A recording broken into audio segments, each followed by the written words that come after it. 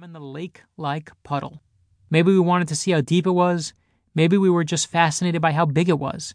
Either way, with 15 minutes remaining for lunch, a small crowd of fourth-grade boys was standing on the edge of the puddle. Within seconds, we were daring each other to step toward the middle. That's all it took. A group of us alone, no supervision, a clear obstacle. The game was on. As always, John Tremonte was one of the first. After his gold medal in the leap down his stairs competition, he had nothing to prove. Yet as we all knew from Muhammad Ali, you can't quiet a champion. Seconds after someone took off his shoes and tube socks and ran along the edge of the puddle, John Tremonte stormed straight through the center, the conquering hero high-stepping his way to victory. His legs were soaked and his sneakers were sponges. Naturally, we cheered our heads off. It was a great moment, a hysterical moment, but it wasn't destined to last. Refusing to be outdone and demanding to be the craziest kid in the world, Lee Rosenberg stepped forward and walked calmly into the center of the murky maw. Our mouths dropped open. He wasn't usually a player.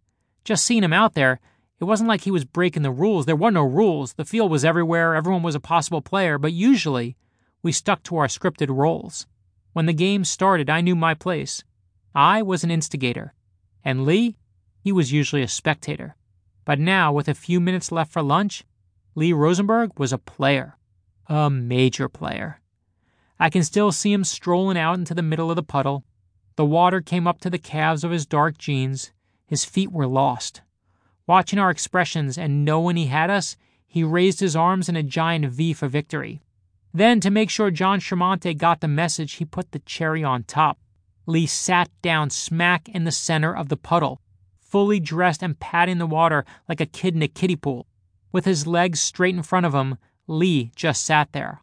All we could see were the tips of his sneakers and the vanity tag of his Lee jeans. Within seconds, we went nuts, screaming, shouting, and no doubt trying to egg the next player on. Lee had taken the title. You couldn't go back to class that soaked, so who would dare top this? Ronnie, the new kid. Whenever a new kid moved to school, he always seemed to be the shy, quiet type.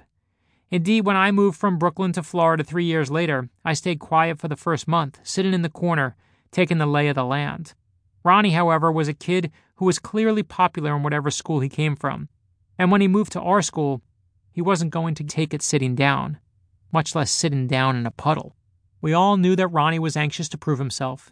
He made a few moves that said he might be in it for the next round. But when the 5-minute bell sounded through the schoolyard, we all knew time was running out. Thanks to Lee, the crowd had grown. A 4-foot mob now surrounded the puddle. So for the new kid, it was now or never.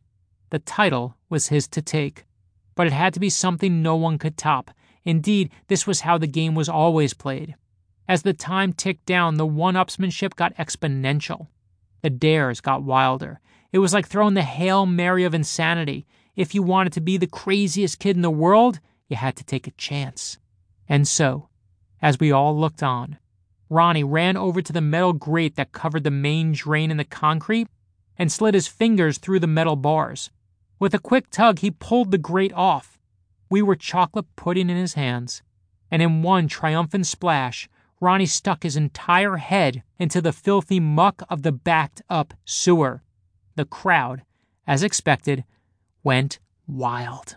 But when he pulled his head out, after shaking off the water like a wet dog and rubbing the dirt from his face, Ronnie realized that the crowd had suddenly gone silent. The cheers had stopped. Our eyes were wide with terror. What? Ronnie had asked, even though he was starting to feel the answer. It was getting harder for him to see. As he wiped off his face, his eyes were almost completely swollen shut. They looked like 2 puffed-up red grapes. Whatever was in that sewer, something was clearly wrong. At that moment, the late bell sounded. The entire mob took off, rats on our sinking ship. Later, they'd all be able to say they didn't want to be late for class. What do I do? Ronnie shouted to the 3 of us who remained. His hands were shaking. He was on the verge of tears.